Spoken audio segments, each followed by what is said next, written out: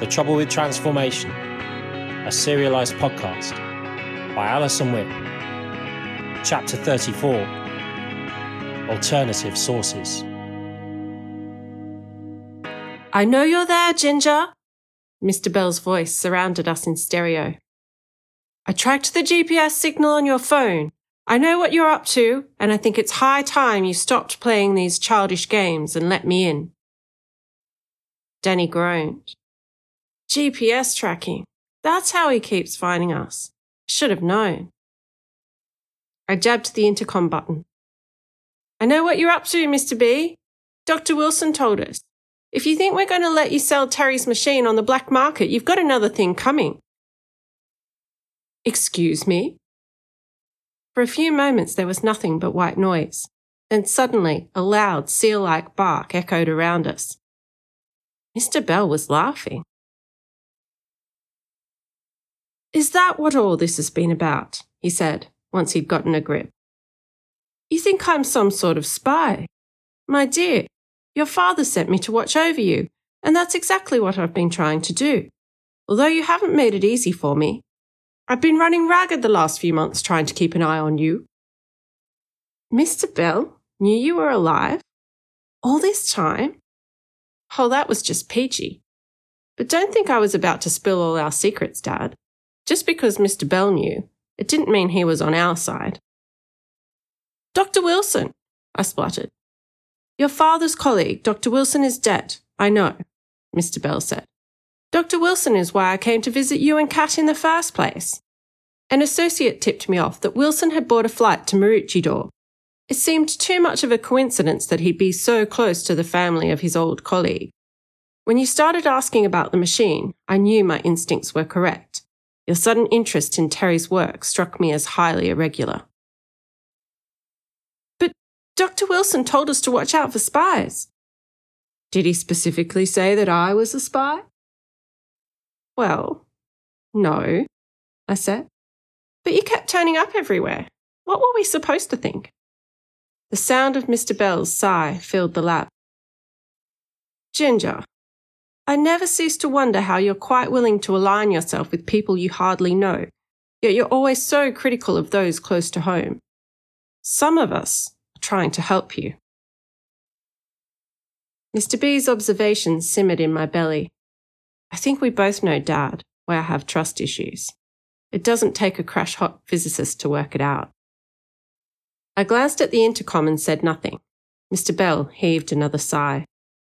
I think we can both agree there's been a simple misunderstanding. Now, do you think you could let me in so I could explain the real purpose of my visit? How can I be sure you're for real and not just telling me a story? Mr. Bell smiled as he withdrew something from his jacket pocket. Because I've got this. It's the missing piece of paper from Terry's notebook, and without it, you've very little hope of finishing that machine I know you're building. He unfolded the slip of paper in his hand and held it up to the security camera. There was a detailed diagram, some notes scrawled underneath, and at the top, an inscription. For you, Bell. Keep them safe. Danny leaned in to get a closer look. It matches the writing from your dad's notebook. He turned, seeking my approval with his eyes. He could be legit, right? Mr. Jansen nudged between us, a feverish light in his eyes. He studied the page on the screen for a moment before saying, David? Let him in. A few minutes later there was a buzz at the laboratory door. I'll get it, Betty said, as she disappeared down the corridor. She returned a couple of minutes later with 2 men in tow. One of them was Mr. B. The other man, a tall burly bloke, said, Okay to leave him with you, Mr. Jansen? Yes, David, you're right to go. If he gets out of hand, I'll use the taser. Mr. J said it with a poker-straight face. Mr. B reached down and smoothed out his pressed sealskin of a suit. His expression remained unchanged, but I caught the flicker of uncertainty in his eyes. I fought to hide my grin. Sometimes you just gotta love Mr. J. I launched at Mr. B straight out of the gate. How long have you known? Mr. B's brow furrowed. How long have I known what you've been up to, you mean? I sighed. That'd be a start, I suppose. But I want proper answers. It's not like I'm asking the impossible, like to guess how old Kat is or something. You know what's going on. And from what you've just said, you've known it for a long time. Mr. Bell laughed, a raspy, ossified laugh. The stuffy old geezer. I'd never seen him so cheerful. I don't think anyone knows how old Kat really is, except perhaps Terry. As for when I worked out what was going on, I must confess it took me a few days to piece it together. The same week Wilson landed in town, I saw you slinking out of the picture theatre. Something didn't feel right, so I followed you to the school. Danny frowned, his expression a mixture of shock and relief. That was you, who we saw in the bushes? Mr. B nodded. When Dr. Wilson's death appeared in the papers the following day, I was certain there was something sinister afoot. And of course you two had to keep slinking off and disappearing. You gave me such a fright that night I saw your bikes outside the surf club. I thought you'd been abducted. But it didn't end there. I'd barely managed to get you safely home before you were hopping into an unfamiliar car and driving out into the desert. I ran a quick plates check and it came up with Jansen. For all I knew, he'd discovered the blueprints, wanted them for himself, and had plans to bury you under a salt bush. Mr. J roared with laughter. Hey, that's a bit rough, mate. Mr. B raised an eyebrow and continued. When I followed you out here, and you didn't come out again that evening, I called in a favour with one of my senior military friends. My suggestion was to storm the building. He convinced me to go with body heat signatures. He assured me you were okay. Betty giggled. So you were also the one chasing us through the desert? I knew it, I said, elbowing Danny in the ribs. I told you so. Oof, he said. Does your being right need to be so painful? But he was smiling. Better Mr. B than Mr. Makepeace. We both knew it. Mr. Bell continued. When you returned to the Jansons' compound a couple of days later, I had to assume you'd found Terry's blueprints and were getting assistance to build the machine. At that point, I decided to keep a really close watch on you, Mr. Bell said. And as I mentioned, it hasn't been easy. I probably could have helped you earlier if it hadn't taken me so long to figure out your plan. But you should also know I've spoken with Terry about it, and although he's reluctantly agreed to assist you, he's none too happy about your little scheme. My heart kicked up a notch. You spoke to Terry? I suppose Jim filled you in on all the details, did he? It's good to know he came through after all. We were beginning to think he was a dead loss. Mr. Bell blinked. Jim? Terry's friend. As far as I know, he's been trying to stop a logging in Tasmania for the past few weeks. He's not the type to carry a mobile, and if he does happen to have one on hand, he'll be getting a rather iffy signal. My goggles slipped from my hand, hitting the floor with a thud.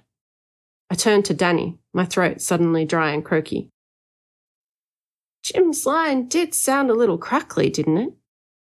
Danny's face was almost as pale as the first time Freya drove through the garage wall. I don't remember. A frown crinkled Betty's brow. Her mouth formed a question, but Mr. J cut in too fast. Never mind that, Jim fellow, he said with a chuckle. Let's have a look at the diagram. Bell, you're just in time. We're about to do a test run. He plucked the sheet of paper from Mr. Bell's hand and gestured towards the tokamak. Mr. Bell looked around the room, eyebrows steadily rising as his gaze travelled over the expanse of metal and lights. Is this it? It's a lot bigger than I thought. Mr. Jansen laughed and pointed to the base of the metal monolith, where a small black box the size of a milk crate nestled. That is Terry's machine. This, he tapped a conduit, sending a hollow ring echoing throughout the room, is the power source. Oh, Mr. Bell said. I thought it looked a lot different from the schematics. Aren't you worried something of that size will blow your little machine to smithereens? Mr. Jansen shrugged and said with a smile, Beggars can't be choosers, you know. Between the four of us, we filled Mr. B in on our dramas of the past few weeks. The race to devise an effective power source for your machine, the antimatter harvesting, and Mr. J's reluctant but prudent decision to release it back into the clouds. The other spectacular and not so spectacular failures, all leading to our final adoption of the tokamak. I missed out on a lot of the good stuff, I said, waggling a finger at Mr. B. Thanks to you following us around everywhere. He smiled impassively. It's a comfort to know I'm not the only one who has found the journey frustrating at times. Mr. J paced on the spot. Yes, but my friends, we're finally at the destination. Let's not waste precious time on reflections. Belle, how much do you know about Terry's power source? I love a challenge, but building it from scratch may be a stretch. We'll have to rummage through the lab stores to see if we have the materials. Maybe you won't need them, Mr. Bell smiled, that titanium smile of his. I didn't just bring the notebook, I also brought this. He reached for his inside jacket pocket and produced a long silver object. A pen? Betty said. Not a pen, dear girl, a T-pinch. Terry's own special device for driving the deuterium-tritium fusion reaction, and might I say, a fraction of the size of that gargantuan beast. Mr. Jansen looked at the T-pinch like he was sizing up a triple-decker ice cream sandwich and wondering if he could devour it in one bite. Where'd you get that? Terry gave it to me, Mr. Bell said. It was the one part of the device he took with him when he went on the run. His insurance policy, if you like. But if he doesn't like what we're trying to do, why'd he give it to you? Danny said. He thinks you're taking a big risk in building this thing, but he understands why you're giving it a go. This is his way of giving you a little nudge in the right direction, and at the same time making sure you don't blow yourselves up. Mr. Bell nodded in the direction of the bodged-up cables looping between your machine and the tokamak. Now, I'm no scientist, and I don't presume to know how it fits into that little box over there, but I'm confident that with this missing page, you could figure it out. In the meantime, I don't want to appear disinterested in the task at hand, but it has been a long day. I could really do with a coffee, all the better if it's Irish. Betty moved as if to lead Mr. Bell to the kitchen, but I stepped between them, slipping my hand into the crook of Mr. Bell's arm. I'll take him, I said. The room fell silent. The others peered at me through narrowed eyes. My hand closed around Mr. Bell's arm like he was a toy about to be taken away. What? I said. Betty tilted her head. You've been complaining all these weeks about not being allowed in the lab. It's surprising that you're offering to miss out, that's all. She was right, Dad. Ordinarily, the others would have had to forcibly remove me from the lab at the threat of missing out on getting my hands dirty, especially on a day like today, when we were so close to making this thing of yours work. But this felt like my one chance, my one opportunity to grill Mr. B, and maybe, just maybe, having a hope of getting some honest answers. I took a step toward the door. Mr. Bell followed. You've all managed this far without me. I'm sure you'll manage for the next half hour or so without stuffing things up. I grinned. Besides, I'm pretty sure it's going to take you at least that long to work out how you're going to connect that pen thing to Terry's machine. Danny rolled his eyes. Just go. We'll call you if things get interesting. Mr. Jansen called after us as Mr. Bell and I were halfway out the door. Oh, Freckles, while you're in the kitchen, could you ask Mrs. Blanche to send our dinner across in the dumbwaiter? I have a feeling it's going to be a long night.